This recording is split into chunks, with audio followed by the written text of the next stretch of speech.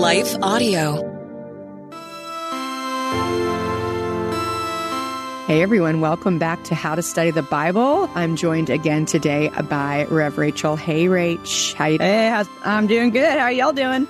Doing great. How is the Advent season kicking off for you? Oh, sweet mercy of the Lord. We are 2 weeks away from finals, so we are adventing and kids are freaking out and it's okay. Oh my goodness. Good. You know, I feel like there's two little things I like to do right at the beginning of Advent. One is like to get the Christmas tree up.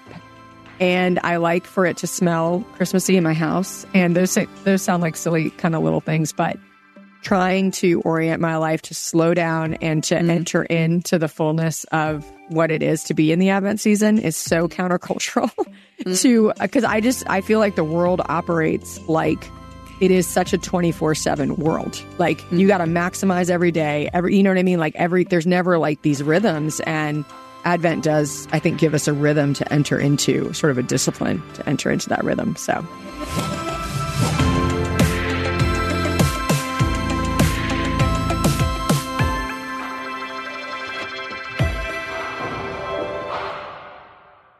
Hey guys, we're here because the Bible has changed so many lives. So just take a second and think about if you didn't have access to a Bible or you weren't even allowed to have one. This is a reality that many around the world are facing, which is why I want to tell you about one of our partners, Cru.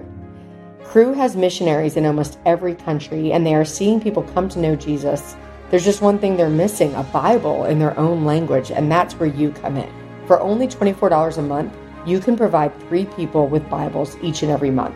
When you sign up to provide 3 Bibles with a monthly gift of $24, Cru will also provide meals to 12 hungry individuals through their humanitarian aid ministry.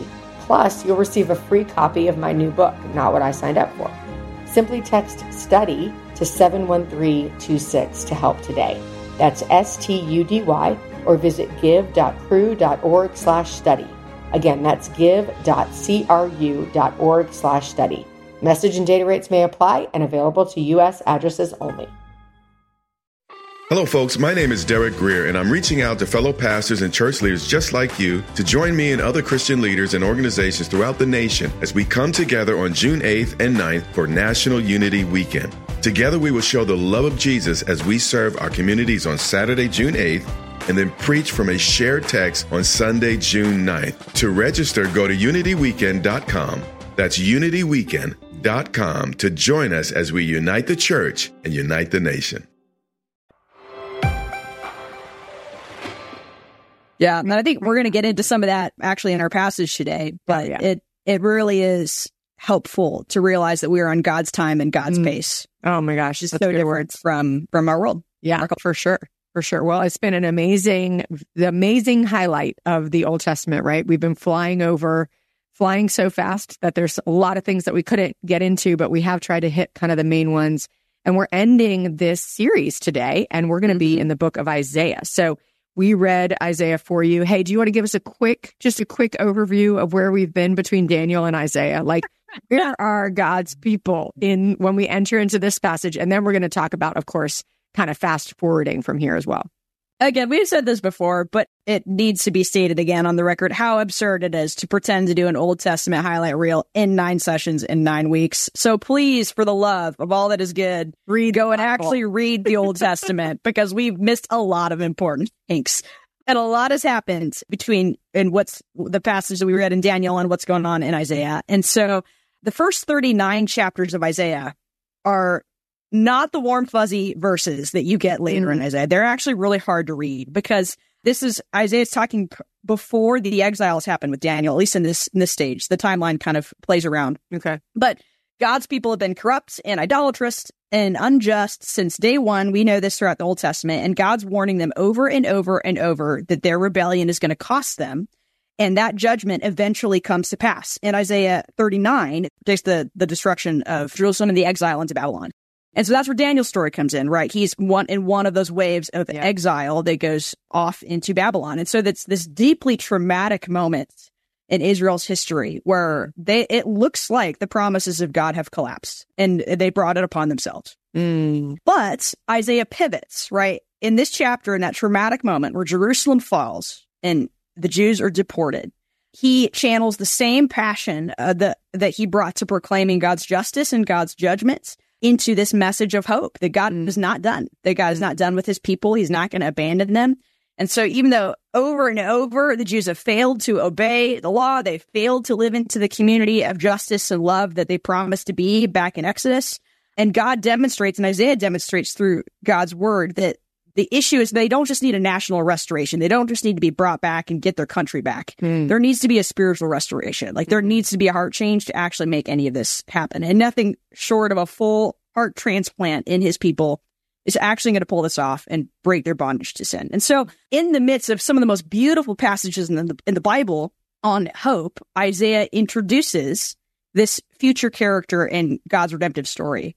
And this is a very mysterious character that has basically confused the Jews for the next 700 years. And that's the passage that we're looking at now. Yeah. So, you know, I know that in prophecy, there are times where there is a prophecy like we talked about in Daniel, where we actually hear a prophecy of world powers to come, and we see and have seen all of that play out.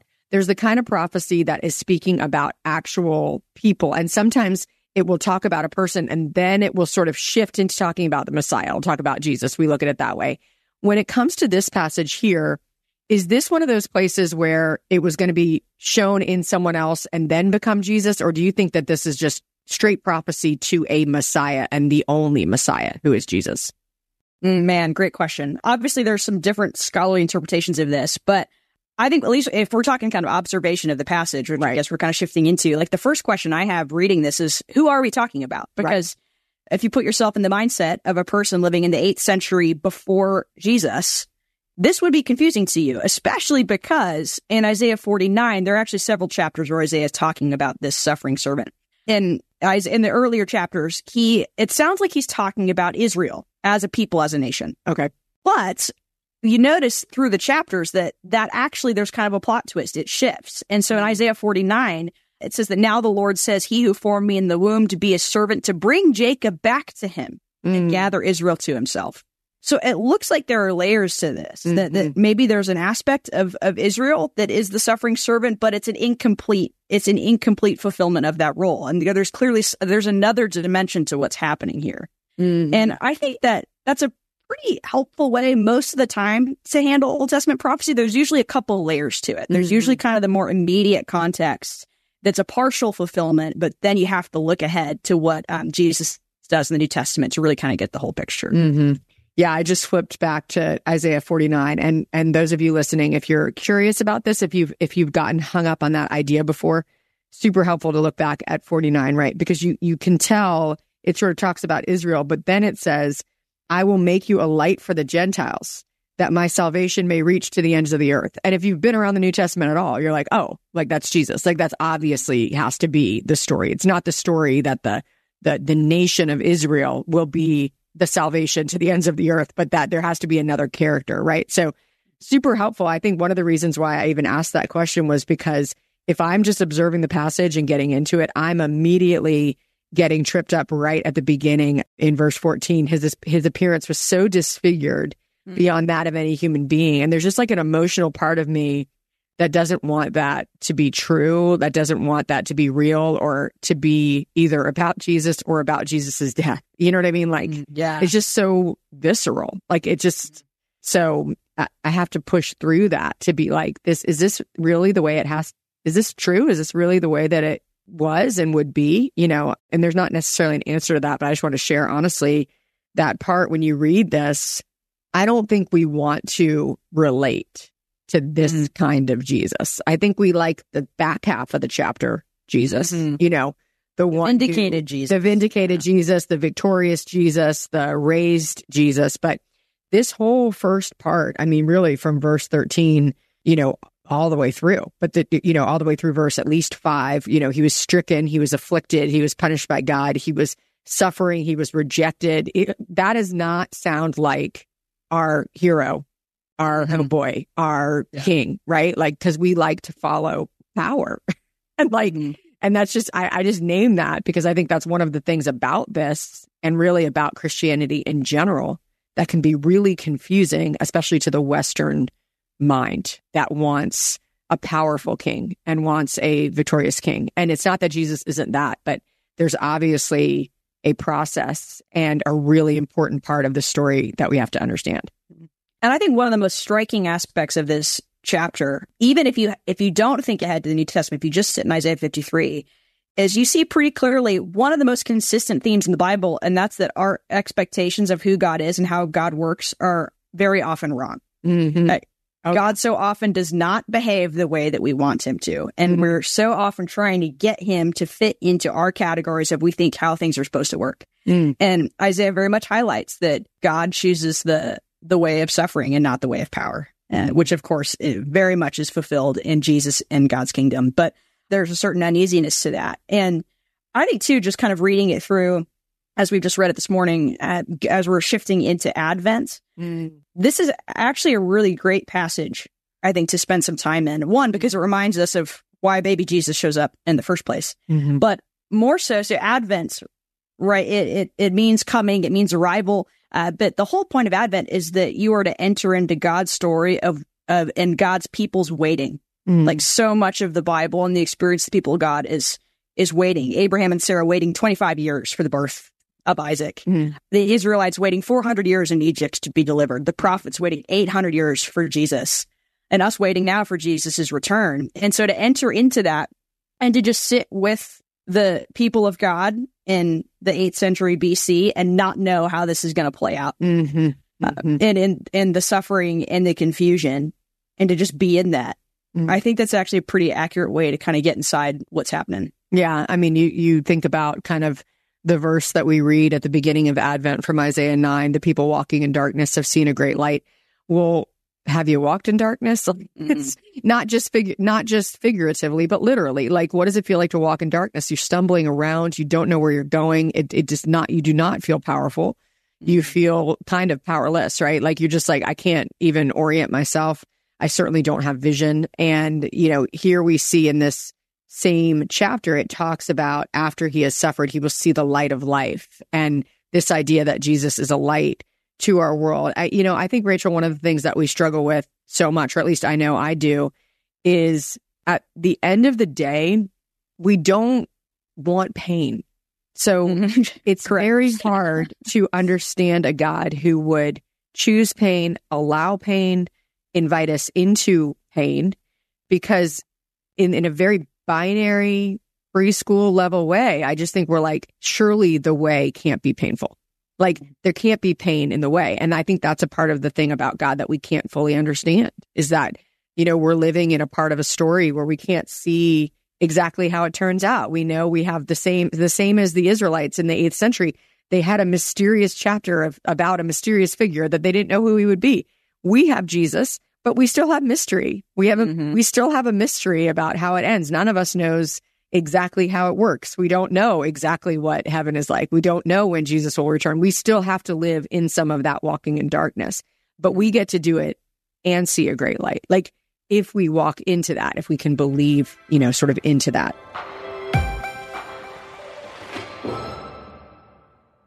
Hey guys, we're here because the Bible has changed so many lives. So just take a second and think about if you didn't have access to a Bible or you weren't even allowed to have one. This is a reality that many around the world are facing, which is why I want to tell you about one of our partners, Cru. Cru has missionaries in almost every country, and they are seeing people come to know Jesus. There's just one thing they're missing, a Bible in their own language, and that's where you come in. For only $24 a month, you can provide 3 people with Bibles each and every month. When you sign up to provide 3 Bibles with a monthly gift of $24, Cru will also provide meals to 12 hungry individuals through their humanitarian aid ministry. Plus, you'll receive a free copy of my new book, Not What I Signed Up For. Simply text STUDY to 71326 to help today. That's STUDY, or visit give.cru.org/study. Again, that's give.cru.org/study. Message and data rates may apply and available to U.S. addresses only. Hello, folks. My name is Derek Greer, and I'm reaching out to fellow pastors and church leaders just like you to join me and other Christian leaders and organizations throughout the nation as we come together on June 8th and 9th for National Unity Weekend. Together, we will show the love of Jesus as we serve our communities on Saturday, June 8th, and then preach from a shared text on Sunday, June 9th. To register, go to unityweekend.com. That's unityweekend.com to join us as we unite the church and unite the nation. Yes, and amen to that. So do we want to kind of start looking towards the New Testament? Yeah. So what do you think? So normally we say, okay, what's the backstory here? And you actually gave us a great backstory of the context of this. But we actually want to do what's the forward story here, because now we know, okay, imagine getting this prophecy in that time, just like who is this, what is this going to be? And then we get to see how this thing gets a little bit wrapped, right? Because we have this exact same chapter, the same sort of piece we can see in Acts chapter 8. So let's go forward to Acts chapter 8 and just, I love when the Old Testament is applied for us. Like we get to go to the New Testament and be like, oh, and the New Testament does the heavy lifting. Yeah. I feel like, oh, that's what you guys did with that. That's amazing. So we're in Acts chapter 8. And if you go, this is the story of Philip and the Ethiopian. So it starts in verse 26. So let's just basically the story on the high level. I'll just share the story and then Rach, you give sort of like, why does this matter to us, the interpretation. So we know that this is after Jesus has been resurrected. This is after the Holy Spirit's been received. We see the followers of Jesus sort of being scattered all around sort of the ancient world. And we see the results of what's happening as people begin to talk about Jesus. And the Philip is given a very specific direction from the Holy Spirit to go a certain way. And he goes down a road and he meets this Ethiopian eunuch. And this man is worshiping. He's reading the Bible. And Philip runs up next to his chariot because he's told to do so. And Philip just asks, do you understand what you're reading? And the passage of scripture that he is reading is actually the same part in Isaiah. And then we see Philip sort of explain to him how this connects to who Jesus is. And specifically, it says in verse 35, the good news of Jesus. This guy gets baptized on the spot and Philip's like removed from the story. So we get this like crazy moment, right? So this is the passage. So why is this? Like, tell us more, Rachel, about like why you think this is the passage and how this really illuminates for us what we're reading today. Well, a lot of the church fathers actually referred to the book of Isaiah as the fifth gospel because they felt it so clearly illuminated Jesus's life, death, and resurrection just 800 years before Jesus actually shows up. Yeah. And so I think it's so important to understand who God is and how God works, in that it is this passage that is what is used to bring this man to faith. It's Isaiah's promise of this suffering servant that is what calls him into God's kingdom. And one of the things we see in the Old and the New Testament really consistently is the only way you know Jesus is in his suffering. You do not encounter the crucified Jesus. You do not encounter him at all. And it's in his suffering that we experience the fullness of his resurrection life. And also, as we've just seen and talked about over and over, the consistency of God, right, from the Old to the New Testament, that Jesus understood himself. The early church understood who Jesus was and what he did through the lens of what God had done in his people throughout the Old Testament, building us up and preparing us for this moment of saying, oh my goodness, Jesus is the one who fully fulfills this promise of Isaiah 53 in really, really beautiful ways. And it is worth doing, by the way, a really fun, worthwhile rabbit trail would be going to Isaiah 53 and in your study Bible, follow every single reference verse by verse, and you will encounter an exorbitant amount of New Testament verses that either directly allude to or directly quote Isaiah 53, and this particularly, of course, in Jesus' crucifixion. And so I think, one, just in terms of the foundation for how we understand Jesus and what it means to be a part of his kingdom, but also there's a direct application for how we actually experience life that Peter expounds upon, if you want to shift into that. But that's just kind of a quick overview of what's happening in Acts 8. Oh, so good. So if we kind of answer the question, what does this mean? I love what you said. Like, if you don't know the crucified Jesus, you don't know Jesus. And that's an invitation right into, even if it does feel uncomfortable, to understand his suffering and to understand the meaning of his suffering. And then, therefore, what does that mean for us, right? So take us to 2 Peter, and then we'll wrap with a couple of application questions. Yeah. So Peter is speaking to churches who are suffering. And a big part of what he's trying to address with them is, what is it? How does Jesus enter into your suffering and redeem it? And how is that a part of your experience? And how is that a part of life with God? And I'm just going to read some of a few verses from 1 Peter chapter 2, because here's what he says. If you suffer for doing good and endure it, this is commendable before God. To this you were called, because Christ suffered for you, leaving you an example that you should follow in his steps. And then he quotes Isaiah repeatedly in these next few verses, says, he committed no sin, no deceit was found in his mouth. That's an Isaiah quote. When they hurled their insults at him, he did not retaliate. When he suffered, he made no threats. Instead, he entrusted himself to him who judges justly. He himself bore our sins in his body on the cross, so we might die to sins and live for righteousness. By his wounds you have been healed. For you were like sheep going astray, but now you have returned to the shepherd and overseer of your souls. So clearly the redemption that Jesus brings in suffering is not only for eternity, but right now. It actually enlivens our experience of suffering, which God uses in powerful and redemptive ways. And as I was kind of reflecting on this aspect of the question of what does this mean for us, just before we met to record this, I was meeting with a student and I asked her what, because, I was just brainstorming with her about this passage. And I mentioned that we were looking at Isaiah 53, and her response was, oh man, I love that chapter because it was so formative for me in high school. And so this student had a really, really challenging high school experience. Her family fractured and she suffered chronic illness for multiple years. And she said that she would read that passage over and over again, Isaiah 53, because there was something so comforting about Jesus bearing her suffering and infirmity, yet also at the same time, she's still suffering and Jesus is with her in that. And that in some inexpressible way that brought real healing to her soul. And I think in terms of trying to, kind of get into the application, as we say, of this passage is more something that it's, I think, less of an active response like the scripture normally invites us to, and more of an experience of this is something that's happened to you, that God is doing in you, that he meets you in those places. And anyway, what this kid had to say, I thought was really profound. Yeah. Oh man, I love that. When I think about listening to you share that story, what comes to mind is, again, what we celebrate in Advent is the idea of God as Emmanuel, God with you. So the idea that because of Jesus' suffering, we never suffer alone. And I think my application, or sort of like place I want to land for all of us today, is really around that question that you asked, Rachel. But maybe I want to ask two questions, given the circumstances of your life, wherever you find yourself today. Maybe you ask your soul these two questions. Do I know the suffering servant? And do I know the victorious king? Because there are times in life where we must and absolutely should engage with the comfort and the reality and the idea that our life will have suffering and that we don't suffer alone. And then there are places where many of us want to stay in our suffering, or we want to stay in the pain, and we sort of allow that to be a place that we become almost complacent.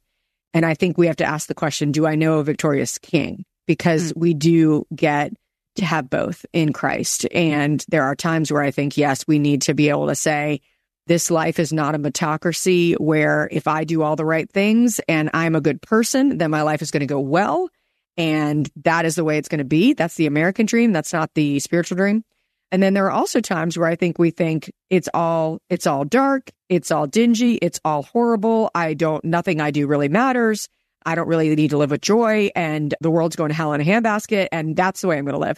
And I do sort of want to challenge that perspective too, to say, like, we do have a victorious king. We're resurrection people. Yeah, we're resurrection people, and the spirit of Advent is joy. So in the midst of all that's going to come true in Isaiah 53, we are also given this heralding that this is joy. Like joy is coming, and we get to experience that as well. So we hope that gives you guys a couple of things to think about as you go into your Advent season. We'll be around here with a couple of repeat podcasts as well as a couple of sermons. So you guys keep listening, and we love having you. Next year, which is coming right up, we're going to do a New Testament highlight reel. So we're excited about that too.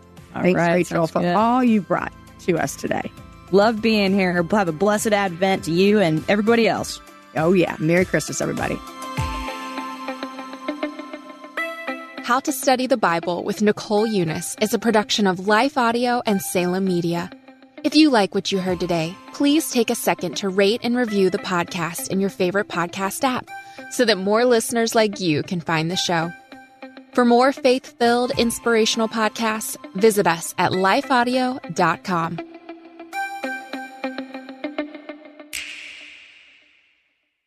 A powerful prayer life does not require hiking a mountain to be able to hear from God. God can meet us right in the middle of our busy lives to help, guide, and speak to us through prayer. I'm Christina Patterson, host of the Teach Us to Pray podcast, providing practical teaching and encouragement on how you can make prayer a natural and consistent part of your everyday life. I promise it won't require hiking a mountain, but you just might develop the faith to move one. Listen and subscribe at lifeaudio.com.